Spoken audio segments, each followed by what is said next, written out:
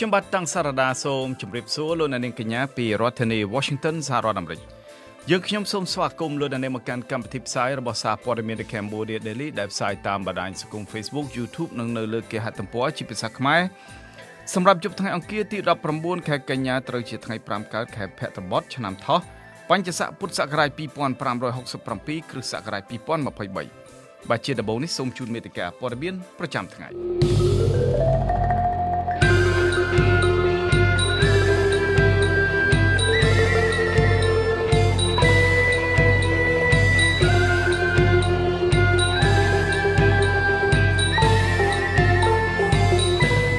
អ្នកខ្លាំមើលជំរុញឲ្យលោកណេតសវឿនបើកការស៊ើបអង្កេតទៅលើសាច់ញាតិនិងមន្ត្រីធំៗដែលទប់ស្កាត់បទល្មើសគ្រឿងញៀន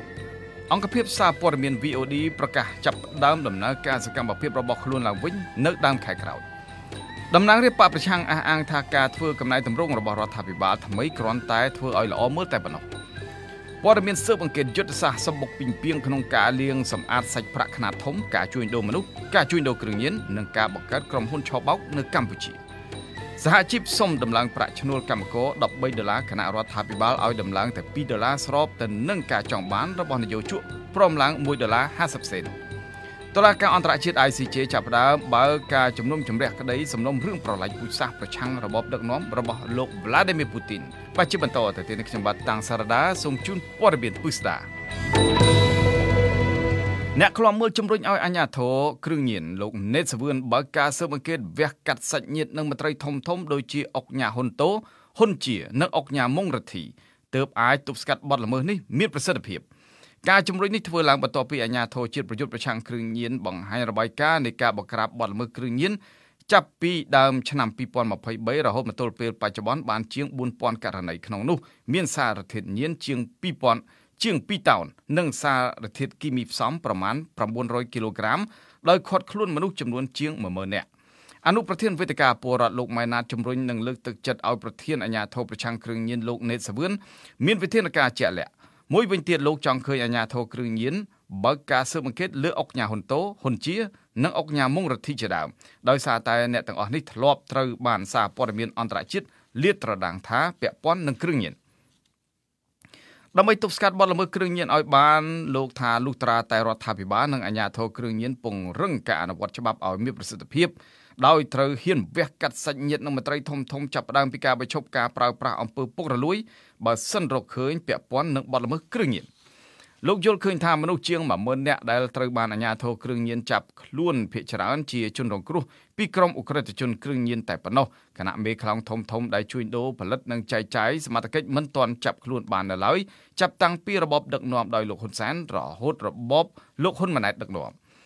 ការលើកឡើងរបស់អ្នកខ្លាំមើលរូបនេះស្របពេលដែលនាយករដ្ឋមន្ត្រីលើកបន្ទប់លោកហ៊ុនម៉ាណែតបានតែងតាំងលោកណេតសវឿនអតីតអគ្គស្នងការនគរបាលជាតិនិងជាក្មួយប្រសាររបស់លោកហ៊ុនសែន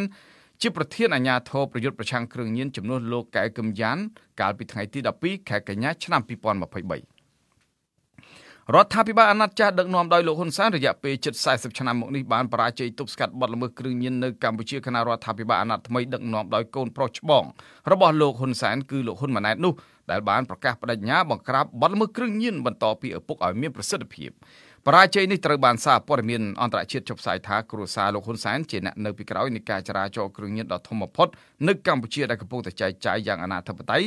នៅតាមក្លឹបរាត្រីរាំងកាសាលហាងខារ៉ាអូខេនិងផ្ទះសំណាក់ហើយអ្នកដែលចែកចាយធំជាងគេនោះគឺជាជនជាតិចិនឬជនជាតិវៀតណាមជាមួយគ្នានេះបទល្មើសគ្រឿងញៀននៅប្រទេសកម្ពុជាបានកើនឡើងពីមួយឆ្នាំទៅមួយឆ្នាំជាក់ស្ដែងនៅក្នុងឆ្នាំ2017អាជ្ញាធរចាប់បានគ្រឿងញៀនជិត300គីឡូក្រាមនៅឆ្នាំ2018ចាប់បានជិត500គីឡូក្រាមនៅឆ្នាំ2019ចាប់បាន750គីឡូក្រាមចំណែកនៅឆ្នាំ2020ចាប់បានជិត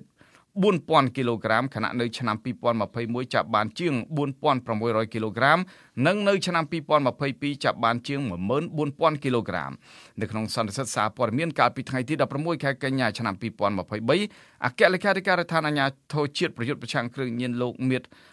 សវីរិទ្ធលើកឡើងថាតួលេខជនល្មើសប្រព្រឹត្តគ្រឿងញៀនជាង10000នាក់នោះជាចំនួនដែលអាជ្ញាធរគ្រប់គ្រងនិងបង្ក្រាបបានខណៈបទល្មើសជាក់ស្ដែងប្រមាណ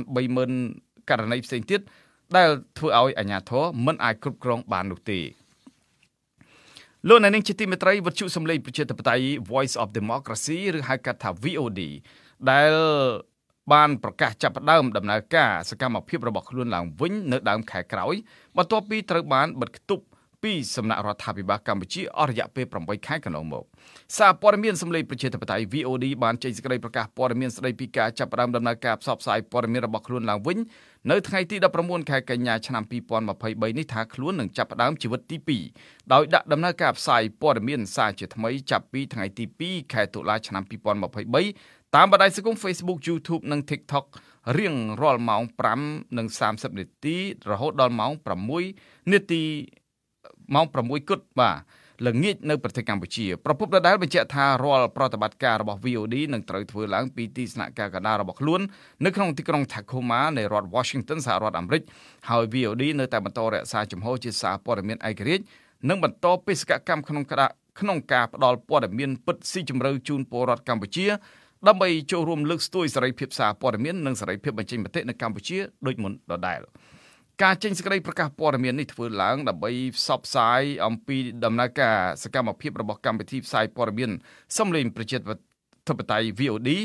ក្រោយការបិទគប់ពីសំណាក់រដ្ឋាភិបាលកម្ពុជាតាំងពីដើមខែកុម្ភៈឆ្នាំ2023មកកម្មវិធីផ្សាយព័ត៌មានសម្លេងប្រជាធិបតេយ្យ VOD ឬហៅថា Voice of Democracy ត្រូវបានបង្កើតឡើងកាលពីអំឡុងឆ្នាំ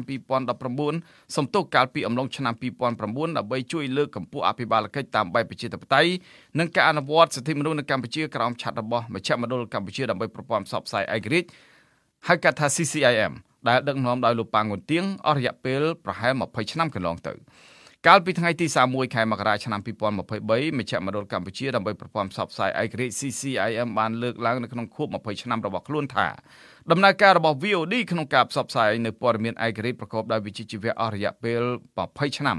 បានឆ្លងកាត់នៅឧបសគ្គជាច្រើនពីការរាំងខ្ទប់របស់រដ្ឋាភិបាលកម្ពុជាជាក់ស្ដែងនៅអំឡុងឆ្នាំ2007 VOD បានដាក់លិខិតមួយច្បាប់ទៅរដ្ឋមន្ត្រីក្រសួងព័ត៌មានក្នុងបំណងស្នើសុំហ្វ្រេកង់វិទ្យុដើម្បីបើកស្ថានីយ៍ផ្សព្វផ្សាយព័ត៌មាននិងកម្មវិធីនានាប៉ុន្តែត្រូវបានក្រសួងព័ត៌មានបដិសេធក្រោមហេតុផលថាអស់ហ្វ្រេកង់ស្របពេលដែលស្ថានីយ៍វិទ្យុថ្មីៗជាច្រើនទៀតដែលស្និទ្ធនឹងរដ្ឋាភិបាលបានបើកដំណើរការជាបន្តបន្ទាប់រហូតដល់ឆ្នាំ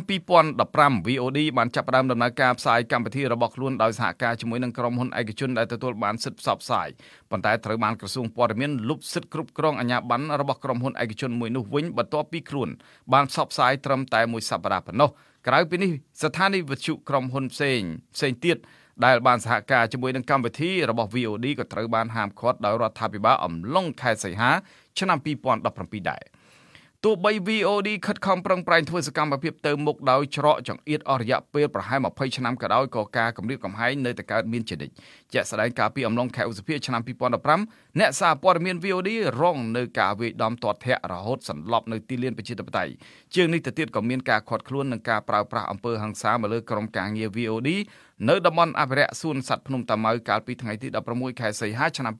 2022ផងដែរក្នុងនោះក៏មានការគំរាមកំហែងជាច្រើនពីសំណាក់អាជ្ញាធរថែមទៀត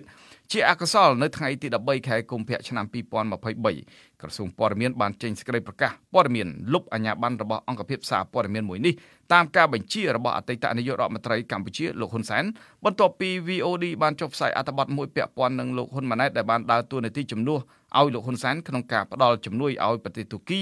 ហើយដែលត្រូវបានលោកហ៊ុនសែនចោទថា VOD មានចេតនាមួលបង្កាច់លើលោកហ៊ុនម៉ាណែតនិងមានចេតនាធ្វើឲ្យប៉ះពាល់ដល់រាជរដ្ឋាភិបាលរបស់លោកតែកតិនទៅនឹងការបិទអង្គភាពសារព័ត៌មាន VOD អង្គការក្រៅរដ្ឋាភិបាលនៅបណ្ដាញអ្នកសារព័ត៌មានអន្តរជាតិមួយចំនួនរួមមានសហព័ន្ធអ្នកសារព័ត៌មានអន្តរជាតិអាស៊ីប៉ាស៊ីហ្វិកអង្គការអ្នករាយការណ៍គ្មានព្រំដែន RSF និងក្លឹបអ្នកសារព័ត៌មានបរទេសជប៉ុន Foreign Correspondents Club of Japan ឬហៅកាត់ថា FCCJ បានរិះគន់ថាការសម្រេចចិត្តលុបចោលអាជ្ញាប័ណ្ណផ្សាយព័ត៌មានរបស់ VOD នៅមុនការបោះឆ្នោតថ្នាក់ជាតិឆ្នាំ2023បានបង្ហាញពីការគំរាមកំហែងប្រឆាំងទៅនឹងសារព័ត៌មានឯករាជ្យយ៉ាងធ្ងន់ធ្ងរអង្គការអ្នកសារព័ត៌មានគ្មានព្រំដែន Reporters Without Borders បានដាក់ចំណាត់ថ្នាក់សេរីភាពសារព័ត៌មាននៅកម្ពុជាសម្រាប់ឆ្នាំ2022ស្ថិតនៅក្នុងលំដាប់លេខរៀងទី142ក្នុងចំណោមប្រទេស180ដែលជាចំណាត់ថ្នាក់ដ៏អាក្រក់មួយក្រោយគេរកឃើញថាប្រព័ន្ធផ្សព្វផ្សាយឯករាជ្យនៅកម្ពុជាត្រូវបានបំភ្លេចបំផ្លាញនិងបោសសម្អាតដោយរដ្ឋាភិបាលកម្ពុជាចាប់តាំងពីអំឡុងឆ្នាំ2017និង2018រហូតមកទល់ធ្វើឲ្យសេរីភាពសារព័ត៌មាននៅប្រទេសកម្ពុជាបន្តធ្លាក់ចុះជាបន្តបន្ទាប់រហូតមកទល់ពេលនេះ លោកអ្នកនាងជាទីមេត្រីលោកអ្នកនាងអាចស្វែងរកព័ត៌មានរបស់ The Cambodia Daily ជាភាសាខ្មែរដែលបានផ្សាយនៅលើ Facebook រួចមកហើយបានដោយចូលទៅកាន់គេហទំព័ររបស់យើងតាមអាសយដ្ឋាន www.cambodiadaily.com នៅក្នុងគេហទំព័រនេះលោកអ្នកនាងអាចស្វែងរកព័ត៌មានរបស់ The Cambodia Daily ទាំងភាសាខ្មែរនិងភាសាអង់គ្លេសលោកអ្នកនាងក៏អាចស្វែងរក YouTube របស់យើងតាមអាសយដ្ឋាន www.youtube.com/thecambodiadailytm ប្រសិនបើលោកអ្នកនាងយល់ថាសារព័ត៌មានមួយនេះមានប្រយោជន៍ដល់សង្គមសូមលោកអ្នកនាងជួយទ្រទ្រង់ដល់កម្មវិធីផ្សាយរបស់យើងដោយចូលទៅកាន់អាសយដ្ឋាន www.cambodiadaily.com/donate បាទសូមអរគុណបាទលោកអ្នកនាងកំពុងតែទស្សនានៅកម្មវិធីផ្សាយរបស់សារព័ត៌មាន The Cambodia Daily ដែលផ្សាយចេញពីរដ្ឋធានី Washington សហរដ្ឋអាមេរិកក្រុមអ្នករិះគន់ច្រានចោលការធ្វើកំណែតម្រង់របស់រដ្ឋាភិបាលថ្មីដែលកំពុងតែដឹកនាំដោយលោកហ៊ុនម៉ាណែតថាជារឿងមិនអាចទៅរួចគឺគ្រាន់តែធ្វើឲ្យល្អមើលតែប៉ុណ្ណោះត្បិតរដ្ឋាភិបាលដែលរីកប៉ោងក្បាលធំនេះគឺដោយសារតែការតែងតាំងសមាជិកជាន់ខ្ពស់របស់ខ្លួនតាមខ្សែស្រឡាយបកពួកតែប៉ុណ្ណោះអតីតតំណាងរាស្ត្រគណៈបក្សសង្គ្រោះជាតិលោកអ៊ុំសំអានលើកឡើងនៅក្នុងកម្មវិធី Idea Talk នៃសារព័ត៌មាន The Cambodia Daily កាលពីរាត្រីថ្ងៃទី18ខែកញ្ញាថាការប្រកាសធ្វើកំណែតម្រង់របស់លោកហ៊ុនម៉ាណែតគ្រាន់តែធ្វើឲ្យល្អមើលនិងមានចេតនាបិទបាំងការរៀបចំសមាជិកភាពរដ្ឋាភិបាលដែលធ្វើឡើងតាមរយៈខ្សែស្រឡាយសាច់ញាតិតែប៉ុណ្ណោះក្នុងនោះសូម្បីតែលោកហ៊ុនម៉ាណែតខ្លួនឯងក៏ត្រូវបានលោកហ៊ុនសែនដែលជាឪពុកដាក់ឲ្យធ្វើជានាយករដ្ឋមន្ត្រីដែរនោះលោកអ៊ុំសំអានលើកឡើងថាការតែងតាំងសមាជិកជាន់ខ្ពស់នៃរដ្ឋាភិបាលកម្ពុជារហូតដល់ទីប្រឹក្សាសុទ្ធតែធ្វើឡើងតាមរយៈខ្សែស្រឡាយបកពួកទាំងអស់រហូតធ្វើឲ្យរដ្ឋាភិបាលមួយនេះមានក្បាលធំហួសមៀតលោកបន្ថែមថាបើគិតទាំងចំនួនទីប្រឹក្សានិងសមាជិករដ្ឋាភិបាលសរុបគឺមានចំនួនដល់ទៅជិត 4,000 នាក់ហើយនៅពេលនេះលោករៀបរាប់លម្អិតថាសមាជិករដ្ឋាភិបាលដែលរាប់ចាប់តាំងពីអនុរដ្ឋលេខាធិការរហូតដល់នាយករដ្ឋមន្ត្រីមានចំនួនជាង 1,000 នាក់គណៈទីប្រឹក្សាមានចំនួនជាង 2,000 នាក់ប៉ុន្តែការតែងតាំងទីប្រឹក្សាបន្ថែមទៀតនៅពេលនេះមិនត្រូវបានរដ្ឋាភិបាលផ្សព្វផ្សាយទេក្រោយពីមានការរិះគន់ពីចំនួនទីប្រឹក្សាដែលបានតែងតាំងកន្លងមកហើយតួលេខនេះលោកមិនបានរាប់បញ្ចូលនៅសមាជិកគណៈកម្មាធិការនានាដែលរដ្ឋាភិបាលទើបនឹងបង្កើតដែលមានចំនួនរាប់ពាន់នាក់ទៀតនោះទេមន្ត្រីជាន់ខ្ពស់របស់គណៈបកប្រឆាំងរូបនេះបានប្រៀបធៀបចំនួនសមាជិករដ្ឋាភិបាលកម្ពុជាអាណត្តិថ្មីនេះជាមួយនឹងប្រទេសជិតខាងដែរដូចជានៅប្រទេសវៀតណាមមានប្រជាជនតែប្រមាណ97លាននាក់ប៉ុន្តែមានសមាជិករដ្ឋាភិបាលត្រឹមតែ105នាក់តែប៉ុណ្ណោះដោយគិតចាប់ពីនាយករដ្ឋមន្ត្រីរហូតដល់អនុរដ្ឋលេខាធិការគណៈទីប្រឹក្សាគ្មានការតែងតាំងនោះទេចំណែកនៅប្រទេសអូស្ត្រាលីមានចំនួនប្រជាជនប្រមាណ26លាននាក់ប៉ុន្តែសមាជិករដ្ឋាភិបាលនៅប្រទេសនេះមានត្រឹមតែ36នាក់តែប៉ុណ្ណោះដោយគិតចាប់ពីនាយករដ្ឋមន្ត្រីរហូតដល់អនុរដ្ឋមន្ត្រីគណៈទីប្រឹក្សាក៏គ្មានការតែងតាំងដែរដោយឡែកប្រទេសថៃវិញមានចំនួនប្រជាជនប្រមាណ72លាននាក់ប៉ុន្តែសមាជិករដ្ឋាភិបាលមានត្រឹមតែ349នាក់តែប៉ុណ្ណោះក្នុងនោះគឺសមាជិកគណៈរដ្ឋមន្ត្រីមានចំនួន35នាក់ហើយមន្ត្រីជាន់ខ្ពស់របស់រដ្ឋាភិបាលចាប់ពីថ្នាក់អនុរដ្ឋលេខាធិការដល់នាយករដ្ឋមន្ត្រីគឺមានចំនួនត្រឹមតែ314នាក់តែប៉ុណ្ណោះលោកអ៊ុំសំអានលើកឡើងថាចំណែកនៅឯប្រទេសជប៉ុនវិញចំនួនប្រជាជនមានជាង100លាននាក់ប៉ុន្តែសមាជិកគណៈរដ្ឋមន្ត្រីមានត្រឹមតែ24នាក់តែប៉ុណ្ណោះជាងនេះទៅទៀតនៅឯសហរដ្ឋអាមេរិកមានចំនួនប្រជាជនដល់ទៅជាង300លាននាក់ឯណោះគណៈសមាជិករដ្ឋមន្ត្រីមានមិនដល់30នាក់ផងប៉ុន្តែអ្វីដែលចម្លែកនោះគឺនៅកម្ពុជាមានចំនួនប្រជាជនតែ17លាននាក់ប៉ុណ្ណោះប៉ុន្តែសមាជិករដ្ឋាភិបាលមានរហូតដល់ជាង 1000 នាក់គណៈទីប្រឹក្សាមានរហូតដល់ជាង 2000 នាក់ផងដែរតំណាងរាស្ត្រអតីតគណៈបក្សសង្គ្រោះជាតិរូបនេះអះអាងថាប្រសិនបើលោកហ៊ុនម៉ាណែតពិតជាចង់ធ្វើកំណែតម្រង់ដឹកនាំសម្រាប់រដ្ឋាភិបាលថ្មីនេះមែននោះអ្វីដែលគាត់ត្រូវធ្វើមុនគេគឺត្រូវកែសម្រួលការតែងតាំងមន្ត្រីជាន់ខ្ពស់នៃរដ្ឋាភិបាលរបស់គាត់ជាមុនឡើងវិញគណៈការតែងតាំងទីប្រឹក្សាក៏ត្រូវតែកែសម្រួលកាត់បន្ថយដែរបើមិនដូច្នោះទេការប្រកាសកែតម្រង់របស់គាត់នៅពេលនេះគ្រាន់តែជាការបោកប្រាស់និងភូតកុហកប្រជាពលរដ្ឋតែប៉ុណ្ណោះការអះអាងនេះធ្វើឡើងស្របពេលដែលគេមើលឃើញថាសមាជិករដ្ឋាភិបាលកម្ពុជាអាណត្តិទី7ដែលដឹកនាំដោយកូនប្រុសលោកហ៊ុនសែននៅពេលនេះមានចំនួនច្រើនលើសលប់ដែលនឹងធ្វើឲ្យខាត់បងនៅថវិកាជាតិធ្ងន់ធ្ងរកាលពីថ្ងៃទី9ខែកញ្ញាឆ្នាំ2023លោកហ៊ុនម៉ាណែតបានលើកឡើងថាគោលនយោបាយកំណែតម្រង់របស់រដ្ឋាភិបាលអាណត្តិថ្មីគឺផ្ដោតដំបូងទៅលើកំណែតម្រង់មុខងារសាធារណៈនិងការប្រឡងជ្រើសរើសមន្ត្រីចូលក្របខ័ណ្ឌដើម្បីធានាឲ្យបាននៅភាពត្រឹមត្រូវតម្លាភាពយុត្តិធម៌ដែលអាចធានាបានថាអ្នកចេះគឺជាប់លោកហ៊ុនម៉ាណែតបញ្ជាក់ថានេះហើយគឺជាគោលការណ៍របស់រដ្ឋាភិបាលអាណត្តិថ្មីរបស់លោក តែកតិនទៅនឹងបញ្ហានេះអ្នកប្រឹក្សាយោបល់ផ្នែកអភិវឌ្ឍផ្នត់គំនិតនិងការស្រាវជ្រាវលោកសិសុជាតិបានប្រាប់សារព័ត៌មាន The Cambodia Daily នៅថ្ងៃនេះថាការធ្វើកំណែទម្រង់ដឹកនាំទាល់តែធានាបានថាមន្ត្រីរដ្ឋាភិបាលដែលត្រូវបានតែងតាំងគឺជាមន្ត្រីដែលមានសមត្ថភាពមិនមែនជាមន្ត្រីទទួលបានការតែងតាំងតាមខ្សែស្រឡាយបកពួកនោះទេលោកសិសុជាតិបញ្ជាក់ថាការធ្វើប្រកាសកំណែទម្រង់នេះពិបាកនឹងទទួលបានជោគជ័យណាស់ព្រោះថាមានចំណុចអវិជ្ជមានមួយចំនួនសម្រាប់រដ្ឋាភិបាលថ្មីនេះក្នុងការតែងតាំងមន្ត្រីរបស់ខ្លួនជាក់ស្ដែងទីប្រឹក្សាខ្លះត្រូវបានតែងតាំងមែនប៉ុន្តែគ្មានការិយាល័យសម្រាប់ពួកគេធ្វើការទេឬហៅម្យ៉ាងទៀតថាគ្មានប្រអប់ខណៈសមត្ថភាពរបស់ពួកគេក៏មិនអាចបម្រើការងារក្នុងក្រសួងឬស្ថាប័នសម័យដែរដែលជាសញ្ញាមួយបង្ហាញពីភាពអវិជ្ជមាននៃការប្រកាសធ្វើកំណែទម្រង់ក្នុងរដ្ឋាភិបាលនេះឲ្យបានទទួលជោគជ័យណាស់ចាប់តាំងពីថ្ងៃប្រកាសតែងតាំងសមាជិករដ្ឋាភិបាលថ្មីកាលពីថ្ងៃទី22ខែសីហាមក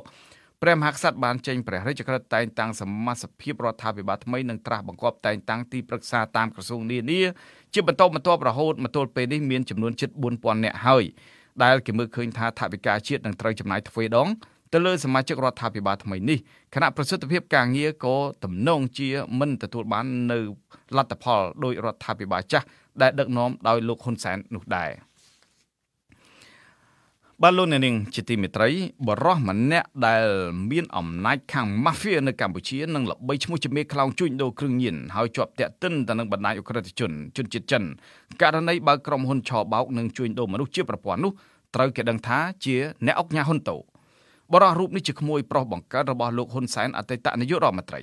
ដំបូងឡើយអ្នកអុកញ៉ាបែបជើងកាងរូបនេះឈរឈ្មោះវិនិយោគជាមួយតែអ្នកវិនិយោគទុនជនជាតិខ្មែរតែប៉ុណ្ណោះប៉ុន្តែចាប់តាំងពីឆ្នាំ2018មកលោកត្រូវបានគេដឹងថាបានចាប់ផ្ដើមដៃគូវិនិយោគជាមួយនឹងវិនិយោគទុនជនជាតិចិនចងគ្នាជាបណ្ដាញពីក្រុមហ៊ុនមួយទៅក្រុមហ៊ុនមួយដែលមានលក្ខណៈជាយុទ្ធសាស្ត្រសម្បុកពីពីងក្នុងបំណងលាងលុយកខ្វក់នៅកម្ពុជាជាខ្នាតធំបាទព័ត៌មានស៊ើបអង្កេតមួយនេះរាយការណ៍ដោយខ្ញុំបាទតាំងសារ៉ាដាសូមលោកអ្នកនាងអញ្ជើញទស្សនាដោយមេត្រី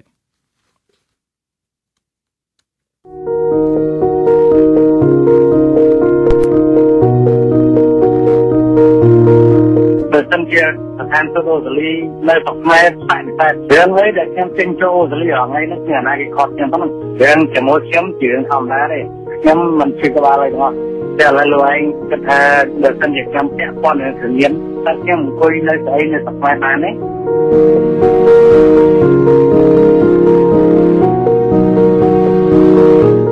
បរិះម្នាក់ដែលល្បីល្បាញខាងអាក្រក់និងល្បីល្បាញខាងមានឈ្មោះជាមេខ្លោងជួញដូរគ្រឿងញៀនដែលជាប់តាក់ទិនទៅនឹងបណ្ដាញអ ுக ្រិតជនជាតិចិនរឿងបើកក្រុមហ៊ុនឆបោកនិងជួញដូរមនុស្សរបស់មេដឹកនាំផ្ដាច់ការកម្ពុជាលោកហ៊ុនសែនគឺអ្នកអុកញ៉ាហ៊ុនតូដែលបរិះរូបនេះកំពុងប្រើជីវិតដ៏ហ៊ឺហាជិះឡានទំនើបរស់ក្នុងភូមិគ្រឹះដ៏ប្រណិតក្នុងទីក្រុងមែលប៊នប្រទេសអូស្ត្រាលីតំណាងសហគមន៍ខ្មែរក្នុងប្រទេសអូស្ត្រាលីកន្លងមកបានជំរុញឲ្យអាជ្ញាធរអូស្ត្រាលីបើកការស៊ើបអង្កេតលើប្រភពចំណូលរបស់អ្នកអុកញ៉ាហ៊ុនតូដែលត្រូវបានគេរកឃើញថាបានបង្កើតក្រុមហ៊ុនថ្មីជាច្រើននៅកម្ពុជាជាមួយជនជាតិចិនដែលម្នាក់មានតំណែងជានាយកក្រុមហ៊ុនជិត10ចាប់តាំងពីឆ្នាំ2019ដល់ឆ្នាំ2022កន្លងទៅស្របពេលដែលពលរដ្ឋខ្មែរកំពុងប្រឈមនឹងបញ្ហាសេដ្ឋកិច្ចទូទាំងប្រទេសដោយសារតែវិបត្តិសកលនៃការរាលដាលជំងឺ COVID-19 អ្នកអុកញ៉ាហ៊ុនតូដំបូងឡើយត្រូវគេដឹងថាបានឈរឈ្មោះវិនិយោគតែជាមួយអ្នកវិនិយោគជនជាតិខ្មែរតែប៉ុណ្ណោះប៉ុន្តែចាប់តាំងពីឆ្នាំ2018មកអ្នកអុកញ៉ារូបនេះបានចាប់ផ្ដើមដៃគូវិនិយោគជាមួយនឹងវិនិយោគទុនជនជាតិចិនយោងតាមឯកសារដែលបានចុះបញ្ជីនៅឯក្រសួងពាណិជ្ជកម្មកម្ពុជាបានឲ្យដឹងថានៅថ្ងៃទី12ខែមិថុនាឆ្នាំ2019អ្នកអុកញ៉ាហ៊ុនតូបានបង្កើតក្រុមហ៊ុនមួយឈ្មោះថា Panda Commercial Bank PLC ស្ថិតនៅលើផ្លូវលេខ31ផ្ទះលេខ245សង្កាត់បឹងកេងកងទី1ខណ្ឌបឹងកេងកងរាជធានីភ្នំពេញដោយអ្នកអុកញ៉ារូបនេះបានឈរឈ្មោះជានាយកក្រុមហ៊ុនជាមួយប្អូនស្រីរបស់ខ្លួនឈ្មោះហ៊ុនកំលែងនិងជាមួយជនជាតិចិនឈ្មោះលីស៊ីយ៉ុងជាប្រធានក្រុមប្រឹក្សាភិបាលនិងជានាយកក្រុមហ៊ុនអ្នកស្រីហ៊ុនកំលែងដែលជាប្អូនស្រីបង្កើតរបស់អ្នកអុកញ៉ាហ៊ុនតូនិងជាភរិយារបស់លោកណេតសាវឿនអតីតអគ្គស្នងការនគរបាលជាតិពីឆ្នាំ2008ដល់ឆ្នាំ2023ហើយបច្ចុប្បន្នជាឧបនាយករដ្ឋមន្ត្រីក្រោមការបញ្ជារបស់លោកហ៊ុនម៉ាណែតអ្នកស្រីហ៊ុនកំលែងជាប្រធានក្រុមប្រឹក្សាភិបាលនិងជានាយកក្រុមហ៊ុនជាច្រើនដូចជាក្រុមហ៊ុន HKLCH Import Export ក្រុមហ៊ុន Worldwide Investment Incorporation ក្រុមហ៊ុន Worldwide Investment Group និងក្រុមហ៊ុន HD Rock Cafe and Shop Co Ltd កន្លងទៅសារព័ត៌មាន Reuters បានរកឃើញអ្នកស្រីហ៊ុនកឹមលេងបានទទួលសញ្ជាតិ Cyprus ហើយស្វាមីរបស់អ្នកស្រីគឺឧត្តមសេនីយ៍ណេតសាវឿនដែលជាឧបនាយករដ្ឋមន្ត្រីបច្ចុប្បន្ននិងជាអតីតអគ្គស្នងការនគរបាលជាតិព្រមទាំងកូនស្រីរបស់លោកក៏កំពុងស្នើសុំសញ្ជាតិនេះដែរអ្នកស្រីហ៊ុនកឹមលេងត្រូវគេដឹងថាបានទិញផ្ទះល្វែងមួយកន្លែងនៅកណ្ដាលទីក្រុងឡុងប្រទេសអង់គ្លេសកាលពីឆ្នាំ2010ក្នុងតម្លៃប្រហែល2កណ្ដុកសញ្ញា$5លានអាមេរិកដែលរហូតមកទល់ពេលនេះអាចមានតម្លៃប្រហែល4កណ្ដុកសញ្ញា$5លានអាមេរិកអ្នកស្រីក៏មានផ្ទះល្វែងតម្លៃរាប់លានដុល្លារផ្សេងទៀតនៅឯប្រទេសសិង្ហបុរីផងដែរជាងនេះទៅទៀតកូនស្រីច្បងរបស់អ្នកស្រីឈ្មោះ Nethida Vichona ដែលមានអាយុ30ឆ្នាំនៅពេលនេះក៏មានផ្ទះល្វែងតម្លៃប្រហែល$7លាននៅក្បែរផ្ទះម្ដាយរបស់ខ្លួនក្នុងទីក្រុងឡុងប្រទេសអង់គ្លេសផងដែរនៅថ្ងៃទី9ខែសីហាឆ្នាំ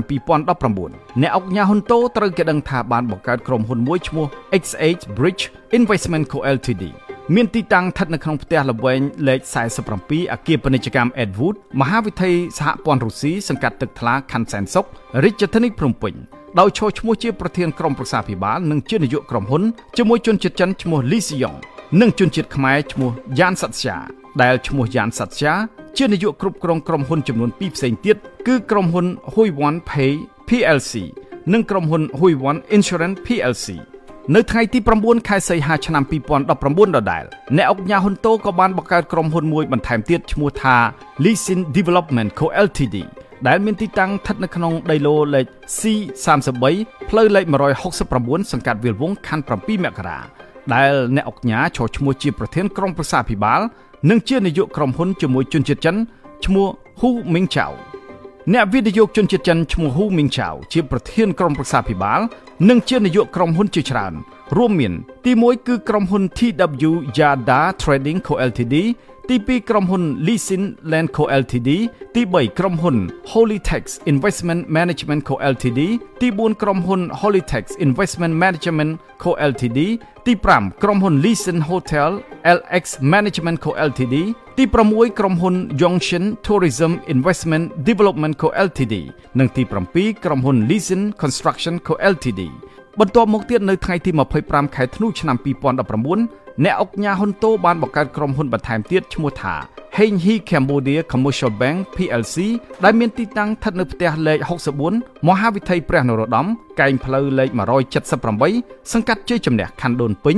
ដែលក្រុមហ៊ុននេះមានជាប់សង្ស័យថាជាបណ្ដាញឧក្រិដ្ឋកម្មឆបោកនិងជួញដូរមនុស្សនៅកម្ពុជាដែលសហការជាមួយឧក្រិដ្ឋជនជនជាតិចិននៅក្នុងក្រុមហ៊ុននេះអ្នកអង្គការហ៊ុនតូត្រូវគេដឹងថាបានឈរឈ្មោះជាប្រធានក្រុមប្រឹក្សាភិបាលនិងជានាយកក្រុមហ៊ុនជាមួយជនជាតិចិនឈ្មោះ Xu Liangsheng វិនិយោគិនជនជាតិចិនឈ្មោះ Xu Liangsheng គ្រប់គ្រងក្រុមហ៊ុនចំនួន8ផ្សេងទៀតដូចជាទី1គឺក្រុមហ៊ុន Da Jinshai Investment Co Ltd ទី2ក្រុមហ៊ុន Heng He Investment and Development Group Co Ltd ទី3ក្រុមហ៊ុន Heng He Bawat Property Co Ltd ទី4ក្រុមហ៊ុន Heng He Real Estate Co Ltd ទី5ក្រុមហ៊ុន Heng He Julong Town Real Estate Co Ltd ទី6ក្រុមហ៊ុន Heng Longxiang Investment and Development Co Ltd ទី7ក្រុមហ៊ុន Heng He Investment and Development Group Co Ltd ទី8ក្រុមហ៊ុន Heng Xuan Julie Investment Co Ltd និងទី9ក្រុមហ៊ុន Heng He Real Estate Co Ltdចំណែកជនជាតិខ្មែរឈ្មោះសេងសៅភ័ណ្ឌជានាយកគ្រប់គ្រងក្រុមហ៊ុន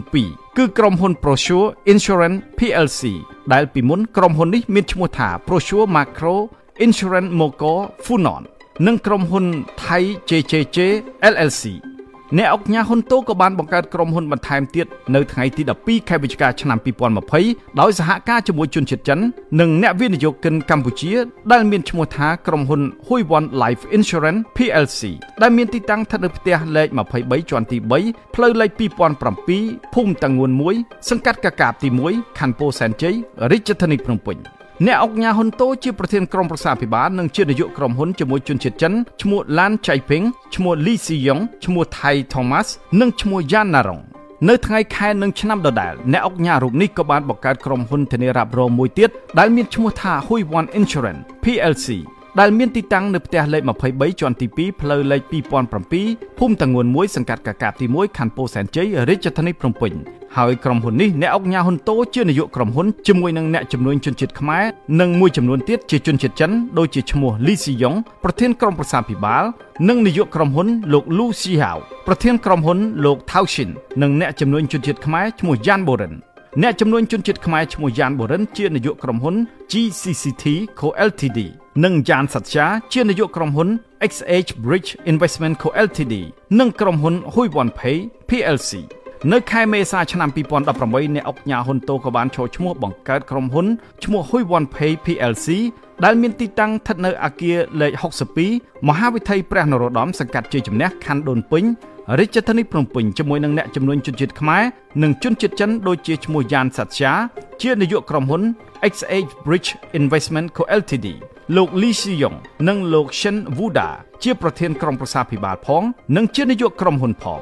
លោកឈិនវូដាក៏ជានាយកក្រុមហ៊ុន3ផ្សេងទៀតដូចជាក្រុមហ៊ុន Cambo Technology Company Limited និងក្រុមហ៊ុន Excellence Mapping Co Ltd ដែលសហការជាមួយនឹងលោក Shen Head Jason រីឯលោក Shen Head Jason ជានាយកក្រុមហ៊ុនជាច្រើនដូចជាក្រុមហ៊ុន PVN International LLC នៅ California សហរដ្ឋអាមេរិកក្រុមហ៊ុន Hi-C Communication Group Cambodia Co Ltd ក្រុមហ៊ុន Royal Compradors Technology Co Ltd ក្រុមហ៊ុន Neocom ISP Limited ក្រុមហ៊ុន Royal Comprador Technology Co Ltd ក្រុមហ៊ុន Imprint Cambodia Co Ltd ក្រុមហ៊ុន Summer Gold Investment Private Limited ក្រុមហ៊ុន Neogen Cambodia Co Ltd ក្រុមហ៊ុន Yosemite Investment Cambodia Co Ltd ដែលសហការជាមួយនឹងលោកអ៊ុនសាវុនលោកអ៊ុនសាវុនជាប្រធានក្រុមប្រឹក្សាភិបាលនិងជានាយកក្រុមហ៊ុនជាច្រើនដូចជាក្រុមហ៊ុន Wenbao Garment Co Ltd ក្រុមហ៊ុនដំរីអង្គរ Logistics Co Ltd ក្រុមហ៊ុន Wenbao Yuan Investment Co Ltd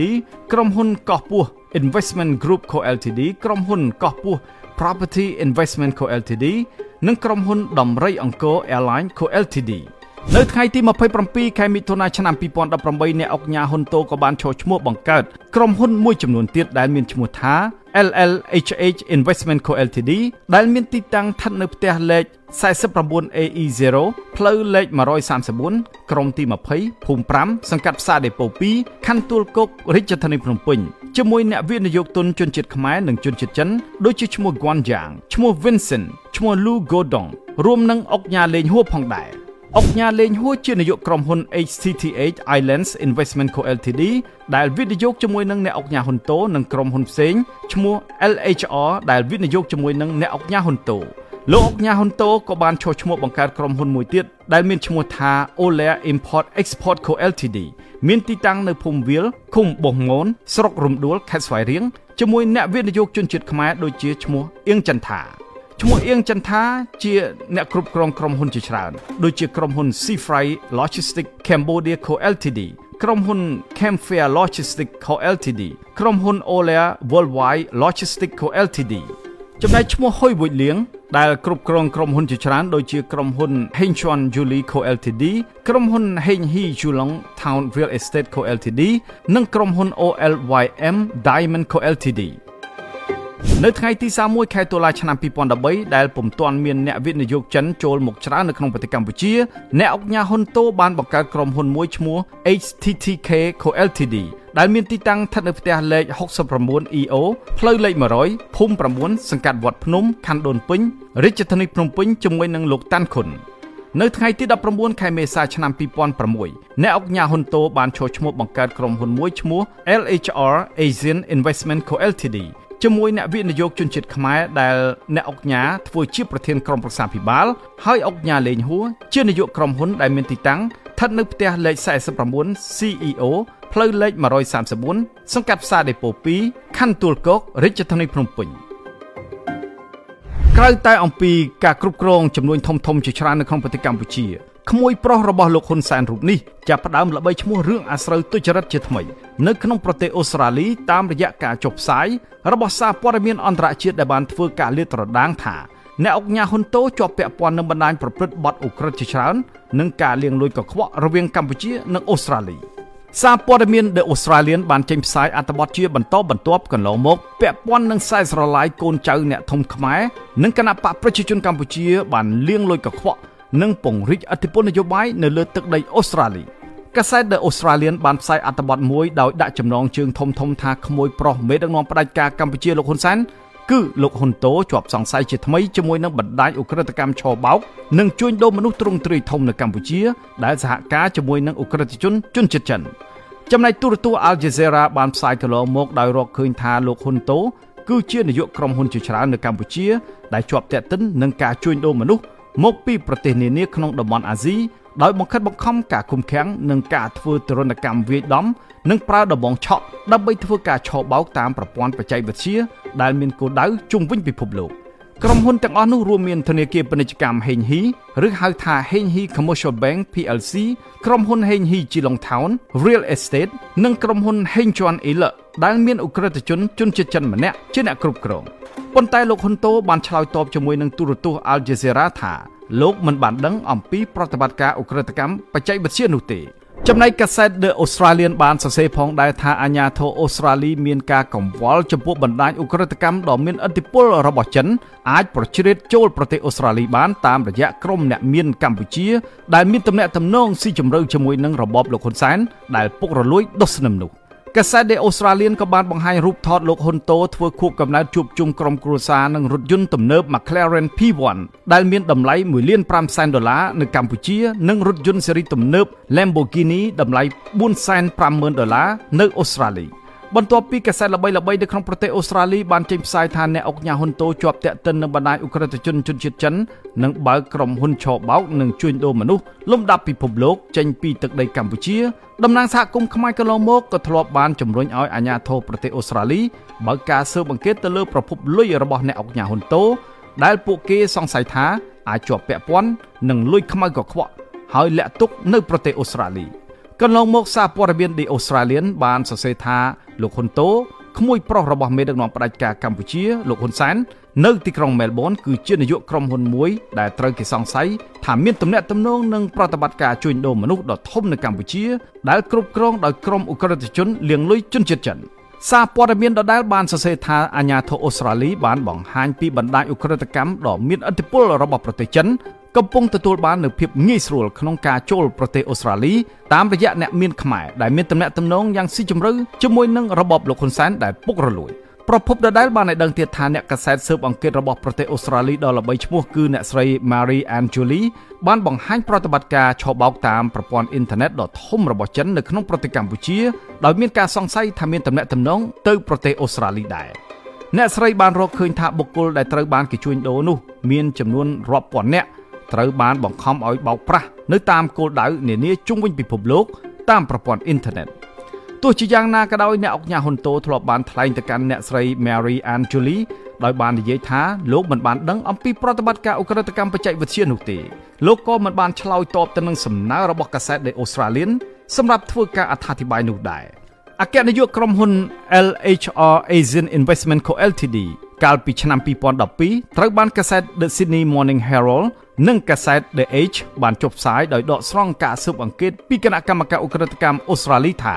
អាជ្ញាធរអូស្ត្រាលីបានតាមដានការផ្ទេរលុយដោយសង្ស័យថាជាលុយបានពីការរត់ពន្ធគ្រឿងញៀនចេញពីបនល្បែង Casino Crown នៅក្នុងទីក្រុង Melbourne ដែលគេសង្ស័យថាស្ថិតក្រោមការត្រួតពិនិត្យរបស់លោកហ៊ុនតូប្រតិបត្តិការតាមដានសម្ដៅទៅលើលោកហ៊ុនតូរកឃើញការដឹកគ្រឿងញៀនប្រភេទ Heroin ចូលប្រទេសអូស្ត្រាលីដោយបង្កប់ក្នុងឈើដែលបានអារួចគ្រឿងញៀនដែលបានដឹកចូលប្រទេសអូស្ត្រាលីមានទឹកប្រាក់ប្រមាណ$1,000 លានក្នុងមួយឆ្នាំការតាមដានរបស់អាជ្ញាធរអូស្ត្រាលីធ្វើឡើងបន្ទាប់ពីតុលាការអូស្ត្រាលីចាប់និងផ្ដន្ទាទោសជនជាតិខ្មែរមួយរូបឈ្មោះថៃផែនីកាលពីឆ្នាំ2005ដែលជាមនុស្សរបស់លោកហ៊ុនតូលោកថៃផែនីគឺជាបងប្អូនជីដូនមួយរបស់ភរិយាលោកហ៊ុនតូគឺអ្នកស្រី Jackie Thai សារព័ត៌មានដដែលបានរាយការណ៍នៅក្នុងអត្ថបទរបស់ខ្លួនដែលមានខ្លឹមសារថាអាជ្ញាធរអូស្ត្រាលីមានគម្រោងចាប់ខ្លួនលោកហ៊ុនតូក៏ប៉ុន្តែត្រូវបានអាក់ខានទៅវិញដោយសារតែស្ថានទូតអូស្ត្រាលីប្រចាំទីក្រុងភ្នំពេញមិនបានផ្ដល់ទិដ្ឋាការដល់លោកហ៊ុនតូដោយខ្លាចប៉ះពាល់ដល់ទំនាក់ទំនងការទូតរវាងកម្ពុជានិងអូស្ត្រាលីសារព័ត៌មានក្នុងស្រុករបស់អូស្ត្រាលីខ្លះបានរកឃើញថាអ្នកស្រី Jackie Thai ដែលជាភរិយារបស់លោកហ៊ុនតូកំពុងកាន់កាប់ភូមិគ្រឹះជាច្រើនកន្លែងនៅជុំវិញក្រុង Melbourne ក្នុងរយៈពេលប្រមាណទសវត្សរ៍ចុងក្រោយនេះនៅក្នុងឆ្នាំ2016អ្នកស្រីក៏បានទម្លាក់លុយជិត$1 លានអូស្ត្រាលីឬស្មើនឹងជាង$8 សែនអាមេរិកដើម្បីទិញដីឡូពីកន្លែងជាប់គ្នាហើយបានសាងសង់ភូមិគ្រឹះដ៏ធំស្កឹមស្កៃនៅទីនោះអ្នកស្រី Jackie Thai បានបង្កើតមុខជំនួញនៅអូស្ត្រាលីជាលើកដំបូងមួយរបស់អ្នកស្រីកាលពីឆ្នាំ2015ហើយបានបង្កើតមុខជំនួញរួមគ្នាជាមួយនឹងប្តីរបស់អ្នកស្រីពីរបន្ថែមទៀតក្នុងឆ្នាំ2020ដោយបានដាក់ឈ្មោះអាជីវកម្មមួយនោះឈ្មោះថា J&H Capital Investment Pty Ltd អ្នកសង្កេតការខ្លះអះអាងថាអ្នកអុកញ៉ាហ៊ុនតូគឺជាថៅកែធំក្នុងលំដាប់ដែលគ្មានច្បាប់ណានិងស្ថាប័នណានៅកម្ពុជានៅពីលើគាត់ឬអាចចាត់វិធានការផ្លូវច្បាប់លើគាត់បាននោះឡើយទោះបីគាត់ធ្វើចំនួនអ្វីតូចឬធំប៉ុណ្ណាក៏ដោយលោកកឹមសុខដែលជាអ្នកវិភាគនយោបាយនិងជាប្រធានវេទិកាពលរដ្ឋនិយាយថាកុំថាឡើយលោកហ៊ុនតូសូម្បីតែក្រុមមនុស្សដែលស្ថិតនៅក្នុងបណ្ដាញរបស់លោកហ៊ុនតូទោះជាជនជាតិខ្មែរជនជាតិចិនវៀតណាមឬជនបរទេសណាក៏ដោយក៏ពុំមានសមត្ថកិច្ចកម្ពុជារូបណាហ៊ានប៉ះពាល់ដែរអ្នកខ្លំមើលរូបនេះនិយាយថាលោកហ៊ុនតូនិងលោកហ៊ុនសែនមានឥទ្ធិពលដូចជាអតិទេពដែលអាចចាត់ចែងទ្រព្យរបស់ប្រទេសកម្ពុជាតាមទំនឹងចិត្តរបស់ពួកគេប្រពន្ធដដែលបន្តទៀតថាបើនិយាយដោយសាមញ្ញលោកហ៊ុនតូជាអតិទេពចំនួនដែលរកស៊ីមិនបាច់មានដើមទុននិងមិនចេះខាតទោះសេដ្ឋកិច្ចពិភពលោកជួបវិបត្តិហើយសេដ្ឋកិច្ចកម្ពុជាក្រឡាប់ចាក់បែបណាក៏ដោយគាត់មានភាពល្បីល្បាញណាស់ក្នុងការច្បាមយកធនធានធម្មជាតិរបស់ប្រទេសនិងជំនួយលាងលុយកខ្វក់រហូតមកទល់ពេលនេះពុំមានទិន្នន័យអំពីទឹកលុយជាផ្លូវការរបស់លោកហ៊ុនតូនោះទេប៉ុន្តែលោកកឹមសុខអះអាងថាលោកហ៊ុនតូអាចជាអ្នកមានលុយច្រើនជាងគេលំដាប់លេខ1នៅកម្ពុជាប៉ុន្តែបើគាត់នៅចំណាត់ថ្នាក់លេខ2នោះអ្នកលេខ1ពុំមានអ្នកណាក្រៅពីលោកហ៊ុនសែនឬកូនស្រីរបស់លោកហ៊ុនសែនគឺអ្នកស្រីហ៊ុនម៉ាណានោះទេលោកកឹមសុខបន្តថាអ្នកអុកញ៉ាហ៊ុនតូជាលោកម្ចាស់ថៅកែចំនួនផងនិងជាថៅកែរដ្ឋាភិបាលផងមានន័យថាលុយរបស់គាត់ធ្វើបានសម្រាប់គ្រួសាររបស់គាត់មួយចំណែកនិងមួយចំណែកទៀតជួយចិញ្ចឹមរដ្ឋាភិបាលគ្រួសារត្រកូលហ៊ុនគឺជួយទប់ក្រែងដួលឆាត់ពាក់ព័ន្ធទៅនឹងបញ្ហានេះដែរការិយាល័យឧត្តមស្នងការទទួលបន្ទុកសិទ្ធិមនុស្ស OHCHR នៃអង្គការសហប្រជាជាតិកាលពីដើមខែកញ្ញាឆ្នាំ2023បានចេញផ្សាយរបាយការណ៍ស្ដីពីសិទ្ធិមនុស្សមួយដោយរកឃើញថាយ៉ាងហោចណាស់មានមនុស្ស100,000 នាក់ត្រូវបានបង្ខំឲ្យធ្វើប្រតិបត្តិការឆបោកតាមប្រព័ន្ធអនឡាញនៅកម្ពុជារបាយការណ៍ដដែលបានបង្ហាញពីការព្រួយបារម្ភជាខ្លាំងថារដ្ឋាភិបាលកម្ពុជាអាចនឹងខកខានមិនបានចាត់វិធានការដើម្បីទប់ស្កាត់ការជួញដូរមនុស្សបានឡើយហើយថារដ្ឋាភិបាលមិនបានឆ្លើយតបគ្រប់គ្រាន់ទៅនឹងកាតព្វកិច្ចរបស់ខ្លួនក្នុងការអនុវត្តបទដ្ឋានសិទ្ធិមនុស្សអន្តរជាតិដែលកម្ពុជាបានផ្ដល់សច្ចាប័ននោះរបាយការណ៍របស់អង្គការសហប្រជាជាតិបានកត់ត្រាប្រវត្តិដើមទងនៃប្រតិបត្តិការឆបោកអនឡាញនៅក្នុងតំបន់ដែលកើតមានទន្ទឹមគ្នាទៅនឹងប្រជាប្រិយភាពនៃការកើនឡើងនៃល្បែងស៊ីសងតាមអនឡាញនិងកាស៊ីណូនៅក្នុងតំបន់អាស៊ីអាគ្នេយ៍របាយការណ៍ដដែលបានលើកឡើងថាចំនួនកាស៊ីណូនៅកម្ពុជាកើនឡើងស្ទើរតែ3ដងគឺកើនឡើងពី57កន្លែងនៅឆ្នាំ2014រហូតដល់150កន្លែងនៅឆ្នាំ2019កន្លែងជាច្រើននៅក្នុងតំបន់ដែលមនុស្សត្រូវបានគេបង្ខំឲ្យធ្លាក់ចូលទៅក្នុងសកម្មភាពឧក្រិដ្ឋកម្មអនឡាញគឺជាកន្លែងដែលមានអភិបាលកិច្ចនិងនីតិរដ្ឋទន់ខ្សោយប្រភពដដែលអះអាងថាវិបត្តិជំងឺឆ្លងរាលដាលបាននាំឲ្យឧក្រិដ្ឋជនផ្ដោតគោលដៅទៅលើពលករចំណាក់ស្រុកដែលគ្មានការងារធ្វើនិងធ្វើដំណើរទៅណាមិនរួចដើម្បីអាចឲ្យធ្វើការនៅក្នុងអគារប្រតិបត្តិការឆបោកគិតត្រឹមខែកក្កដាឆ្នាំ2023យ៉ាងហោចណាស់មានមជ្ឈមណ្ឌលប្រតិបត្តិការឆបោកតាមប្រព័ន្ធអនឡាញត្រូវបានគេរាយការណ៍មកថាមានការកើនឡើងនៅក្នុងទីក្រុងភ្នំពេញខេត្តកណ្ដាលពោធិ៍សាត់កោះកុងព្រះសីហនុឧត្តរមានជ័យស្វាយរៀងក្នុងនោះរាប់ទាំងក្រុងបាវិតនិងនៅក្នុងតំបន់សេដ្ឋកិច្ចពិសេសតារាសាគរ SEZ និងហេងថ្មដា SEZ ផងដែរការរកឃើញរបស់ភ្នាក់ងារនៃអង្គការសហប្រជាជាតិធ្វើឡើងបន្ទាប់ពីក្រសួងការបរទេសអាមេរិកកាលពីខែកក្កដាឆ្នាំ2022បានបញ្ចេញរបាយការណ៍ប្រចាំឆ្នាំ2022ស្ដីពីការជួញដូរមនុស្សដោយក្នុងនោះអាមេរិកបានទម្លាក់កម្ពុជាវៀតណាមតំបន់ម៉ាកាវនិងប្រទេសផ្សេងទៀតពីបញ្ជីស្ថិតក្រោមការឃ្លាំមើលនៅកម្រិត2ឬហៅថា Tier 2 Watch List ទៅកម្រិតទី3ដែលជាកម្រិតដ៏អាក្រក់មួយនិងអាចរងនឹងទណ្ឌកម្មការទម្លាក់កម្ពុជាមកកម្រិត3នេះធ្វើឡើងក្រោមហេតុផលថាកម្ពុជាមានកិច្ចខិតខំតិចតួចនិងមិនបានគោរពតាមស្តង់ដារនៃការលុបបំបាត់ការជួញដូរមនុស្សនោះទេបើតាមរបាយការណ៍របស់ក្រសួងការបរទេសអាមេរិកបញ្ជាក់ថាប្រទេសកម្ពុជាស្ថិតក្នុងចំណាត់ថ្នាក់ទី3ដែលអាចធ្វើឲ្យមានការរឹតបន្តឹងលើជំនួយបរទេសបើទោះបីជានេះមិនមែនជាការចាំបាច់និងជាការសម្រេចចិត្តរបស់ប្រធានាធិបតីសហរដ្ឋអាមេរិកយ៉ាងណាក៏ដោយនោះខ្ញុំតាំងសារ៉ាដា The Cambodia Daily Washington បាទលោកអ្នកនាងទើបតែបានទេសនានៅព័ត៌មានស៊ើបអង្កេតអំពីប្រព័ន្ធឬក៏យុទ្ធសាស្ត្រសម្បុកពីពីងរបស់លោកហ៊ុនតូបាទសហជីពសូមដំឡើងប្រាក់ឈ្នួលកម្មករ$13តែរដ្ឋាភិបាលយល់ព្រមឲ្យឡើងតែ$2ជាតួលេខប្រហាក់ប្រហែលនឹងការចង់បានរបស់នយោជកដែលព្រមឡើងត្រឹមតែ$1.50តែប៉ុណ្ណោះគណៈកិច្ចប្រជុំពិភាក្សាសម្រាប់នឹងធ្វើនៅថ្ងៃទី28ខែកញ្ញាខាងមុខនេះ សេចក្តីប្រកាសព័ត៌មានចុះថ្ងៃទី18ខែកញ្ញាឆ្នាំ2023របស់ក្រសួងការងារនិងបណ្ដុះបណ្ដាលវិជ្ជាជីវៈឲ្យដឹងថានៅក្នុងកិច្ចប្រជុំក្រុមប្រឹក្សាជាតិប្រាក់ឈ្នួលអបបរមាលើកទី5នៅថ្ងៃទី18ខែកញ្ញាម្សិលមិញនេះមានតំណាងសហជីពចូលរួមចំនួន17រូបនិងភាគីនយោជករួមទាំងភាគីរដ្ឋាភិបាលផងដែរក្នុងកិច្ចប្រជុំនោះភាគីទាំងអស់បានលើកយកតួលេខប្រាក់ឈ្នួលកម្មករផ្សេងៗគ្នាដោយភាគីតំណាងកម្មករគឺសហជីពចំនួន12ទាមទារឲ្យដំឡើងប្រាក់ឈ្នួល$4រីឯសហជីព5ទៀតទាមទារឲ្យដំឡើង$13បន្ថែមពីលើប្រាក់ខែគោល$200ដែលមានស្រាប់ចំណែកភាគីរដ្ឋាភិបាលវិញសម្រាប់ដំឡើងតែ$2ប្រហាក់ប្រហែលនឹងនយោជកដែលយល់ព្រមដំឡើងតែ$1.50សេនបន្ថែមពីលើប្រាក់ខែគោល$200នោះក្រសួងការងារអះអាងថាតួលេខប្រាក់ឈ្នួល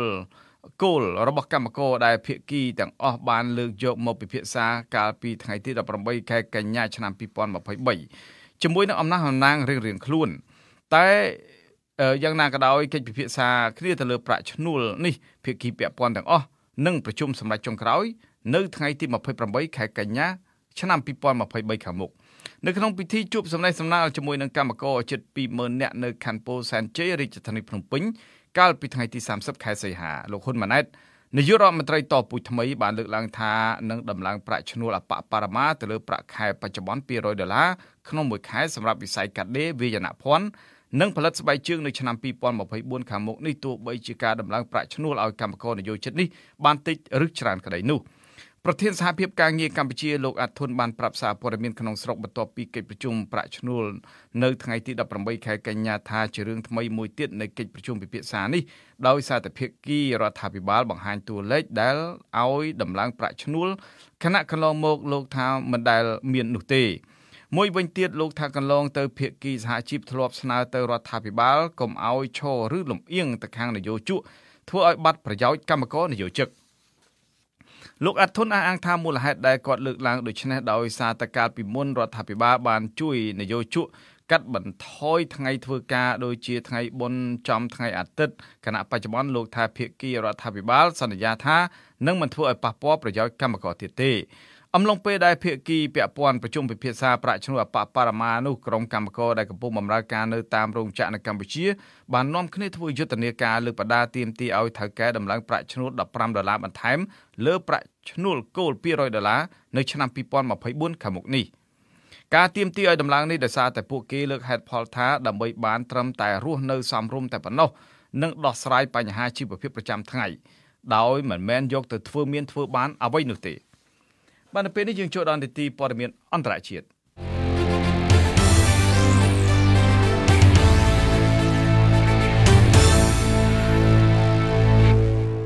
បាទលោកអ្នកនាងជាទីមេត្រីយោងតាមការចុះផ្សាយមួយរបស់បណ្ដាញផ្សាយព័ត៌មាន BBC បានឲ្យដឹងថាតុលាការយុត្តិធម៌អន្តរជាតិ ICJ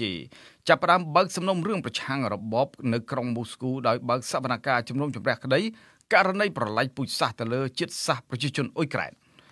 តាមប្រភពដដែលនេះឲ្យដឹងថាតុលាការអន្តរជាតិដែលមានមូលដ្ឋាននៅក្នុងទីក្រុងឡាអេប្រទេសហូឡង់បានបើកសវនកម្មចាប់តាំងពីថ្ងៃច័ន្ទទី18ខែកញ្ញានេះដោយមានចៅក្រមទាំង15រូបនិងស្ដាប់អំណះអំណាងរបស់ភាគីរុស្ស៊ីជាមួយគ្នានេះនៅថ្ងៃទី19គឺដល់វេនដើមចោតគឺភាគីអ៊ុយក្រែនដែលនឹងត្រូវឡើងមកការពារបណ្ដឹងរបស់ខ្លួនដែលប្តឹងប្រឆាំងនឹងរុស្ស៊ី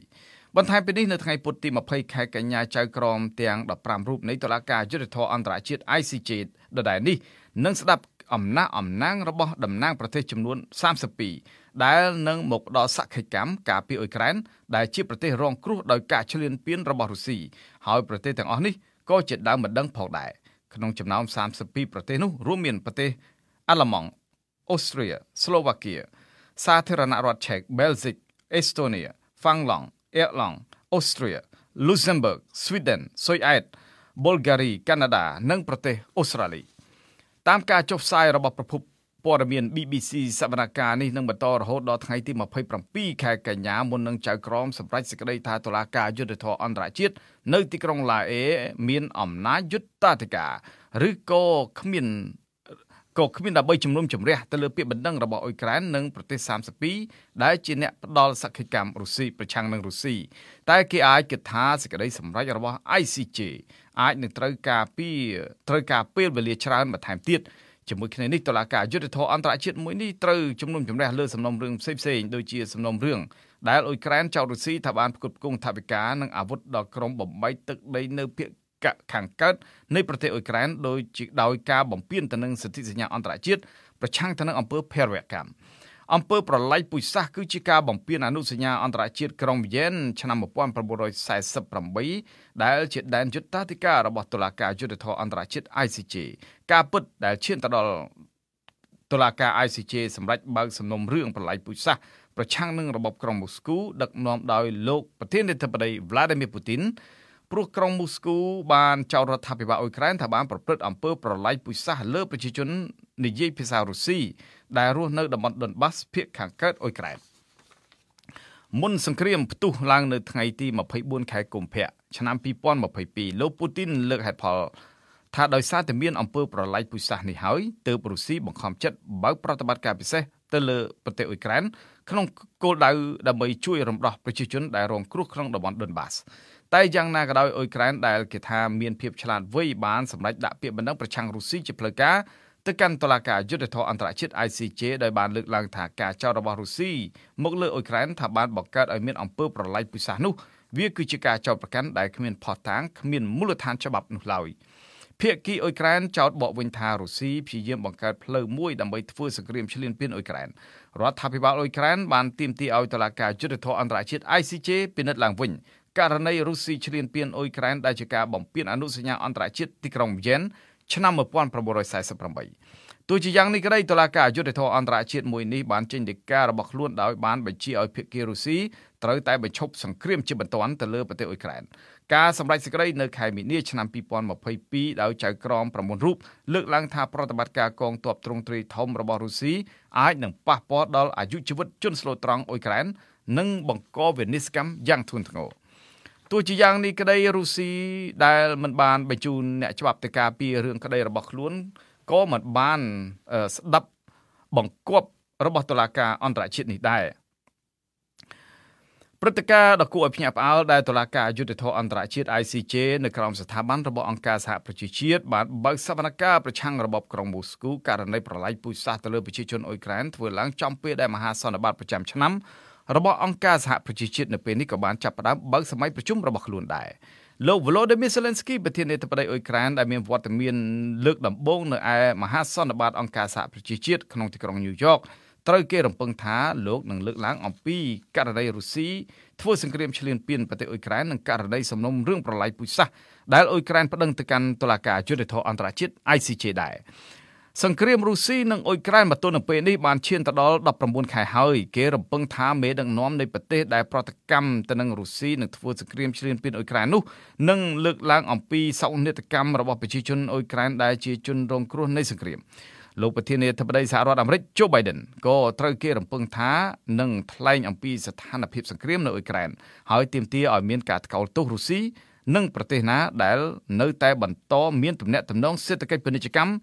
ជួយផ្ដល់អាវុធទៅឲ្យរុស្ស៊ីនោះបាទលោកអ្នកនាងជាទីមេត្រីលោកអ្នកនាងអាចស្វែងរកទំព័រ Facebook របស់យើងតាមអាសយដ្ឋាន www.facebook.com/withoutfearorfavourkh សូមជម្រាបថានេះគឺជាការបើកទំព័រជីវិតទី2របស់សារព័ត៌មាន The Cambodia Daily លើប្រព័ន្ធអ៊ីនធឺណិតដែលយើងនាំមកជូនលោកអ្នកនាងនៅព័ត៌មានទាន់ហេតុការណ៍សេចក្តីរាយការណ៍លម្អិតបទវិភាគវេទិកាសួរដេញដោលនានាពាក់ព័ន្ធនឹងស្ថានភាពនយោបាយសេដ្ឋកិច្ចសិល្បៈការអប់រំកីឡានិងកម្មវិធីជាច្រើនទៀតសារព័ត៌មាន The Cambodia Daily ជាសារព័ត៌មានឯករាជ្យដែលបម្រើនិងដើរតាមបន្ទាត់មីគីវិជ្ជាជីវៈសារព័ត៌មាន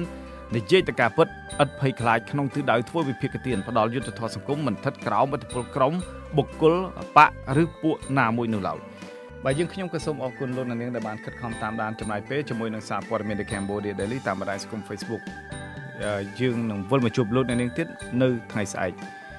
បាទយើងខ្ញុំទាំងអស់គ្នាសូមជូនពរលោកអ្នកនាងឲ្យជួបប្រកបតែនឹងសេចក្តីសុខចម្រើនរុងរឿងកុំបីឃ្លៀងឃ្លាតឡើយខ្ញុំបាទសូមអរគុណនិងសូមជម្រាបលារាត្រីសួស្តី